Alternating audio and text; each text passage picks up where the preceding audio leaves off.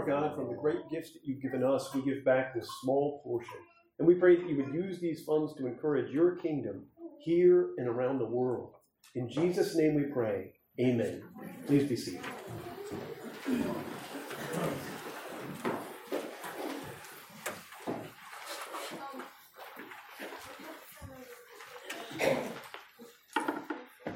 How you doing, everybody? Are you guys recovering from the holidays?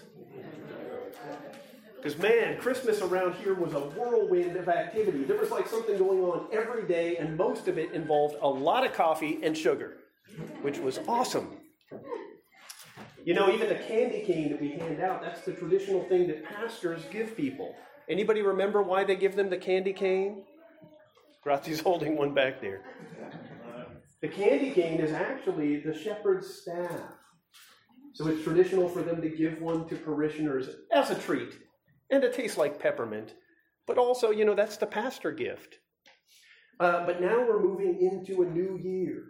Now, I've only been at Graceview for 2 years. Sometimes I sit down and talk with some of you that have been here 40-some years, and 2 years is like that.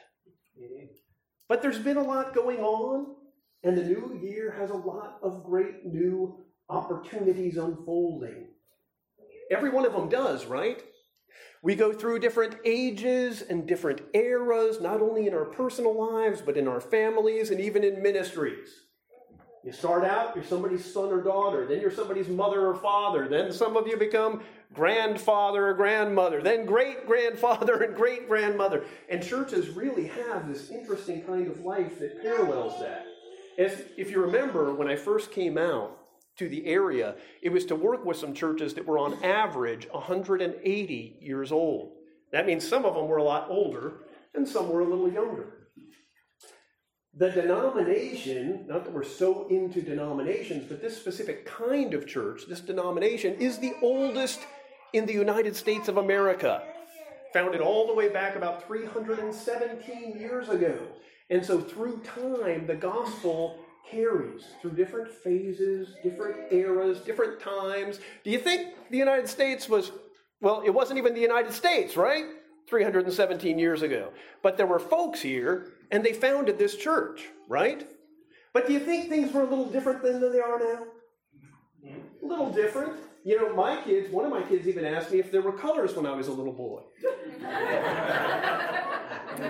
It's pretty common for younger kids to say, Pastor Chris, were there dinosaurs when you were little? And we still got some dinosaurs around. No, I'm just kidding. But no, I mean, things change. But you know what hasn't changed? People haven't really changed. And the estate that mankind is in hasn't really changed. And the hearts of people haven't really changed. And what's really important in life has not really changed for thousands of years. When you look through the Bible, what was really important to them? All the way back to like Abraham, right? You're still looking at family, taking care of the people that you love and care about, making sure there's something for future generations, having a right relationship with the Lord. The more things change, the more they stay the same, right? Which is interesting. It's not so different in regard to our religious life being in 2020. I can't even believe I'm saying we're in 2020. And being in 1520. It's actually not that different. Yeah, we've got phones now. My kids are still freaked out by the fact that not only did we not have cell phones when I was a kid, we didn't even have computers. We read about them in our encyclopedia, which was in 56 volumes on a big shelf. And if we wanted to know what a katydid was, we had to pull down a huge book and look in there, right? My kids have never seen an encyclopedia, right? They just Google everything. Siri, what's a katydid?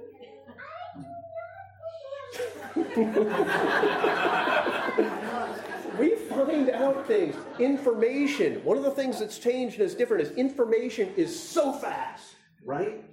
When you look at the Great Awakening that's happening in China right now, you know the United States has been through a couple of theological Great Awakenings. They call them the First and Second Great Awakenings because the first one was first. And anyway, in China right now, they consider themselves to be having their Great Awakening. More than 200 million people have come to a saving knowledge of Christ out of a population of 2.2 billion In the entire United States of America, by comparison, we really only have about 320 million people. So it's almost like most of the entire population of the United States coming to saving faith. That's what's happening over there. But even 20 years ago, they said possibly only 1% of China was Christian. So that's an extraordinary event that's not done yet. We read about all these pastors getting sent to jail and persecutions and some of the things that happen. I know some of those guys. They're not afraid to go to the joint for Christ. I'm in no hurry. You know what I mean? But also notice how the freedoms that we have, normal, natural, civil, citizen freedoms that we have, are actually in many ways the effect of the fact that God started saving people in our culture 500, 600, and 700 years ago. What's he going to do politically to them as they come to know Christ and they start to think about the things like that every human being, every man, woman, and child is created in the image and likeness of God and is afforded certain rights because he says they are. Everyone. How will that change their culture? How will that change their understanding of self, the way their politics work? Do you see the way God transforms entire cultures, 1 year at a time, generation into the next, usually by the coming of the gospel? Every nation that's ever been converted, started with one person, right? Even back in the far north, in the Nordic lands, there was this guy named Hubert. And Hubert showed up one day and they had killed all of the other missionaries that had come there, right? It was up in Sweden somewhere and they were still worshiping Thor because he had a cool hammer. I know now we have this great looking hot Thor that's in the movies. He's got nice blue eyes and a low voice. And yeah, that's not Thor. Thor was, to put it nicely, Thor was chubby. And he carried a hammer, and he killed lots of folks. So all the missionaries that came there, they killed them, and they sacrificed them on a tree. Doesn't that sound familiar? And Hubert went there, and they said, well, you can convert to worshiping Thor by tomorrow, otherwise we're going to kill you on our tree, because we do this to all the missionaries that come here. Hubert went out in the middle of the night, and he cut the tree down. And the king converted to Christianity, because he said, our God must be false if you can cut down his tree. We've been worshiping this tree for a long time. And after the king converted, the people started to listen to the gospel. And eventually, the entire nation came to Christ. And we went from Vikings that went out on raids every 6 months, killing everybody, to people having prayer meetings and reading their Bibles. And this is, of course, a true story of history. This isn't fantasy. This is the way God changes the world. Now, it is contingent upon every church to have a personality in the same way that a person does, right? Every church has things it does well and things that it doesn't do as well. It has strengths and it has weaknesses. And they're not equal to any one person. Have you ever thought about in the Bible why it actually says we all need to be a part of a church because you all have different gifts and I haven't given all the gifts to any of you?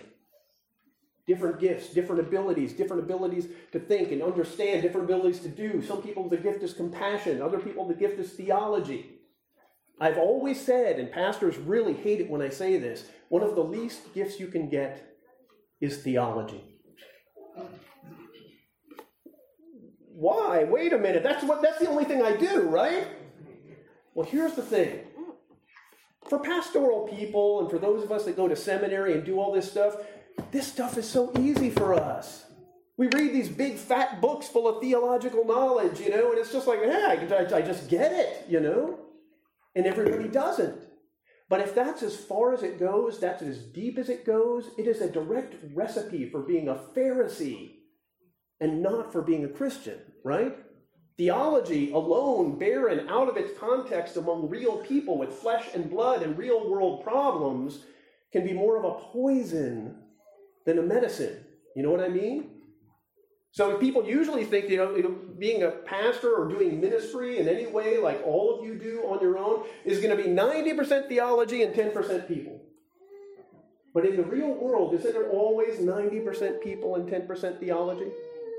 Now, you guys already know, I will not compromise anything in this book. I don't compromise theology. I love theology. I get in these meetings with these pastors. Mark knows I go to these meetings like every month with these pastors. And we start in right away and we're just, it's all just theology. And we're talking about stuff nobody cares about, nobody ever will. And some book some obscure guy wrote in like 1,000 years ago. And we love it. And we love it. But we all know this rule. It doesn't really matter until you're dealing with real people in real situations and a human context. Even the Bible itself, what is it talking about all the time? It's talking about people. It's talking about families. It's talking about sins. It's talking about redemption.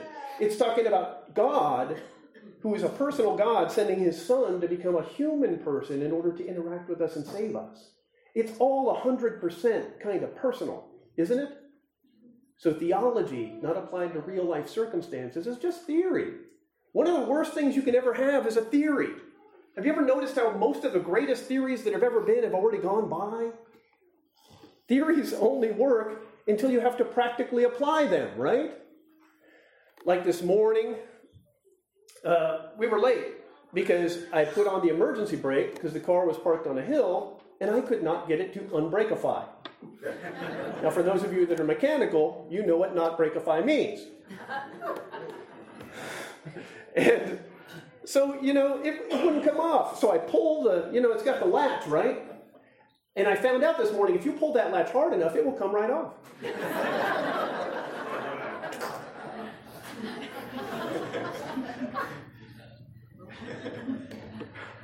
But there's a wire that's connected to the latch, right? So we understand basic physics. The basic things that make a brake work, it's mechanical. It's not electrical. If it was an electrical thing, I'd be lost, right? I'm calling AAA, but it's mechanical. And I'm a guy, and I've got a hammer. You can fix anything with a hammer. And there's a wire that releases it, right? So I reach down to the pliers, and I pull the wire, and it comes off too.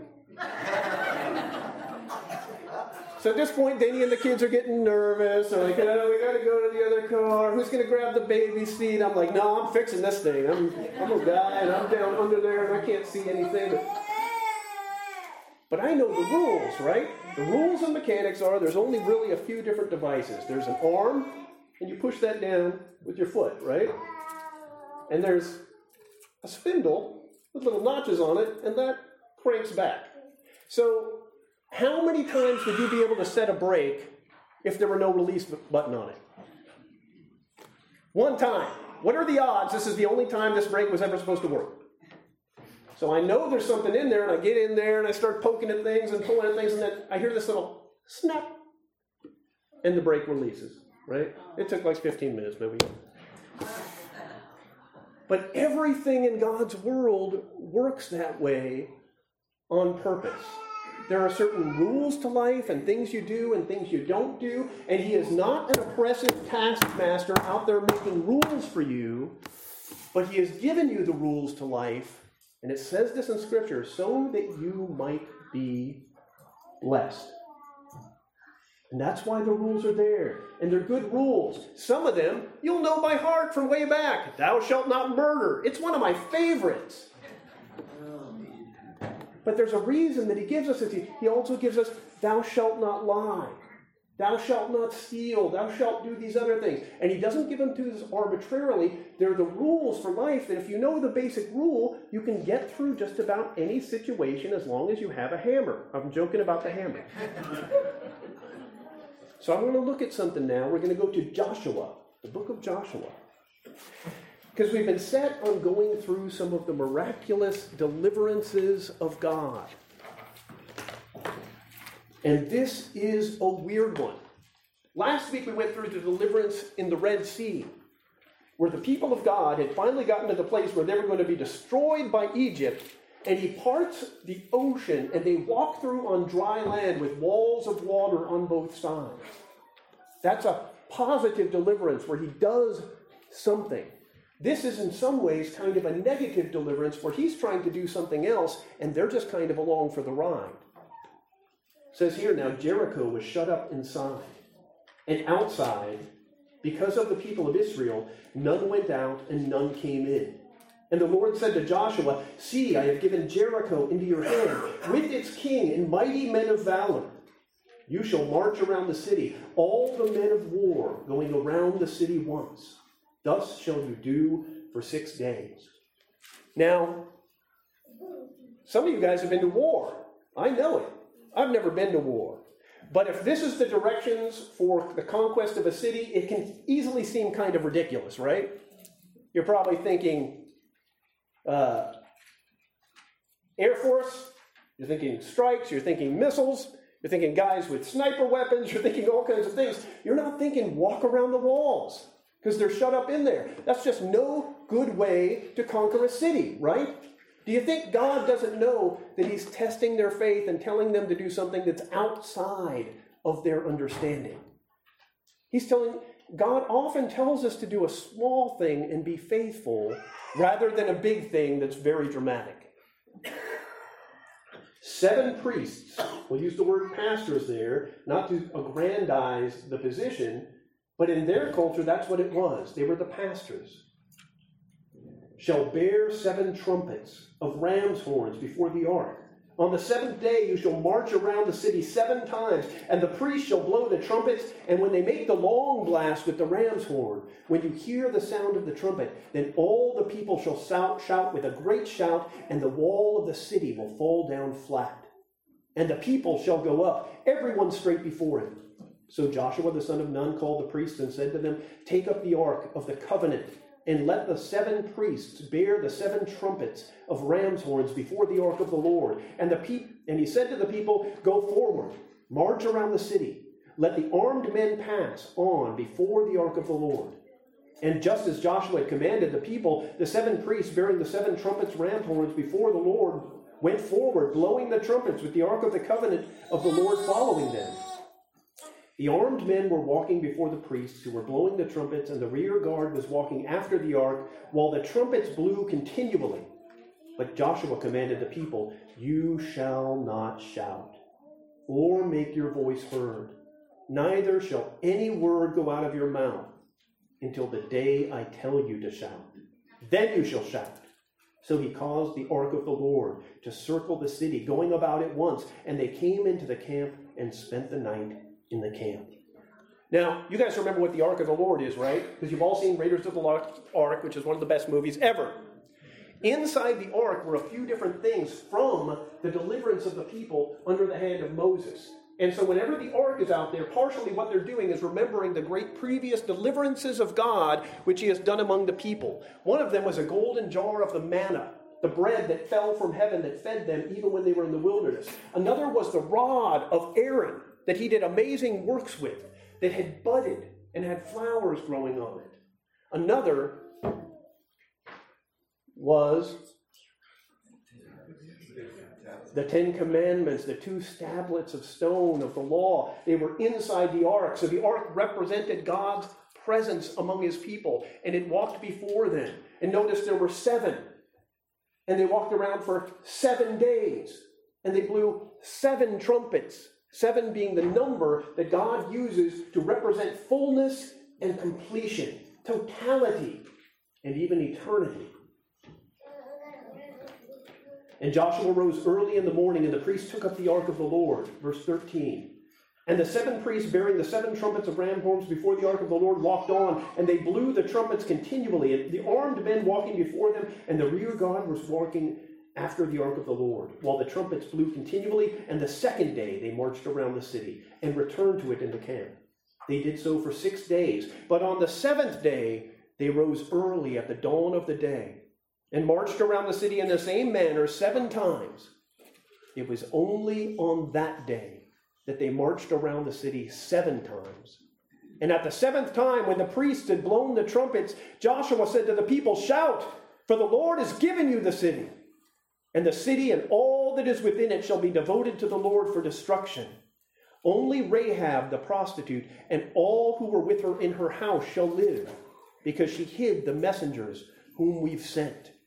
But you keep yourselves from the things devoted to destruction, lest when you have devoted them, you take any of the devoted things and make the camp of Israel a thing for destruction and bring trouble upon it. But all the silver, all the gold, every vessel of bronze and iron are holy to the Lord. they shall go into the treasury of the Lord. So the people shouted, and the trumpets were blown, and soon the people heard the sound of the trumpet, and the people shouted with a great shout, and the wall fell down flat, so that the people went up into the city, every man straight before him, and they captured the city. And they devoted all in the city to destruction. Now, I know that's a heavy story, but it's telling something about the way God does things. There was a thing to be done in a certain way in order to get the goal. God still today gives us a certain way for things to be done in order to be blessed. And there's a certain way for things to be done, frankly, in order to be cursed. Now, it tells us a lot about these people in this city and why God rejected them. But there was one lady who was saved, right? What was her name? Rahab. Now, what we find out in another place is that Joshua once sent 2 spies to the city. 2 spies to see what was going on there. And they came back with their report. But when the Jerichites were going to find them and kill them, she knew that they were from the Lord. For whatever reason, God had given her this by grace special insight into who these people are and what they were doing. And instead of turning them over, she hid them. One of them was a man named Solomon. And Solomon was the father of Obed. And Obed is the man who married Ruth, those of you who have studied Ruth. And Obed and Ruth had a son named Jesse. And Jesse had a son named David. Now, what it doesn't say exactly right here, that eventually God blessed Rahab because she sided with God's people even against the entire world. Even against the entire world. And so not only did he save her from destruction when the city fell, but he blessed her and he gave her a husband of her own. And that husband's name was Salmon, the one who was the spy that was sent into the city by Joshua.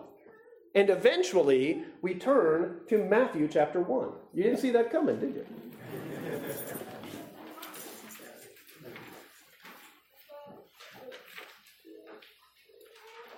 Matthew chapter 1, coming off a Christmas season where we've been deeply vested in the Christmas story and the birth of the Christ. The first chapter of Matthew is the genealogy of Jesus Christ, the Son of God who has come into the world from the beginning until then, and the book of the genealogy of Jesus Christ, the son of David, the son of Abraham. Abraham was the father of Isaac. We all know that story, right? And Isaac, the father of Jacob, and Jacob, the father of Judah and his brothers. And the reason that he doesn't include all the brothers is because he's going for the lineage of the Messiah. And Judah, the father of Perez, and Zerah by Tamar. Now, Tamar is of questionable moral relevance in the story. One of the things I want you to notice is that the only 4 women mentioned in the story have a questionable presence in the Bible. What is God doing putting these people in the line of the Messiah? He doesn't name any of the other women, but he names Bathsheba. And frankly, he mentions Rahab. Let's go on. And Ram, the father of Amminadab, and Amminadab, the father of Nahshon, and Nahshon, the father of Salmon, and Salmon, the father of Boaz, by Rahab. And Boaz, the father of Obed, by Ruth. And Obed, the father of Jesse, and Jesse, the father of David, the king. The next one is, and David was the father of Solomon by the wife of Uriah. Does anybody remember her name? Bathsheba. There's a reason why these are the only 4 women put into the text. Frankly, 3 of them were not even Jewish. It says so plainly in the text. It speaks to the universal salvation that God was doing through the Jews and in the Jews, but eventually to the entire world, inclusive of the Jews, but of everyone who believes in the name of Christ. From every tribe, every nation, every race, every tongue. Somebody could go here and say, you know, that Jesus, he's a mixed race. He's not even a pure-blooded Jew, right? And we have to remember, there is no such thing. When you go back to the beginning, God called Abraham out of Ur of the Chaldeans. He was a Chaldean, like all of the other Chaldeans. And God said to him, I will make you a nation. I will make you a people. I will make you a race. So the thing that separated him unto his own people was God's administration, not anything in his DNA or bloodline. And so these other people were incorporated into this thing in God's great deliverance that he brought through the conquest of Jericho. It's an interesting thing. Now God has made a new nation. Do you notice that in the scriptures it talks about that in that exact language? Are not the church a nation separated and holy unto God? Are not we a people, though before we were not a people? Are we not the children of God, though before we had no father and we had no mother? Hasn't he called us and separated us into a distinct relationship with each other? I'm going to do that thing I do again. I want you to look to your left and to your right. Look at the people around you. These are the people whom God has put in your way, in your path, to bless you and to be blessed by you. If God is going to deliver all of you, he will also deliver every one of you. Now, the greatest deliverance you could ever get is salvation itself, which has been given to you. But now, for this next year, one of the things we're going to keep in mind is now we need to work to increase the kingdom not only here, but until the entire earth is full of the knowledge of the Lord. Until everyone on this planet is a brother or sister in Christ. That's our goal. That's our end. That's our agenda. God may do it through whatever weird means he figures out, because he's always got some kind of a thing going. But I promise you, he will do it, because he already said he will. And he does not lie. Let's pray. Lord, our God and Father, you have called us together as a people, and we are blessed by you, Lord God. Help us to rise to the occasion, Lord God, and accept the opportunity. If you tell us to go left, let us go left. And if you tell us to go right, let us go right. But let us follow you wherever you lead us, because you are good and you love to bless your people. We thank you for these things in the name of Jesus Christ. Amen. Please rise as we turn in our hymnals.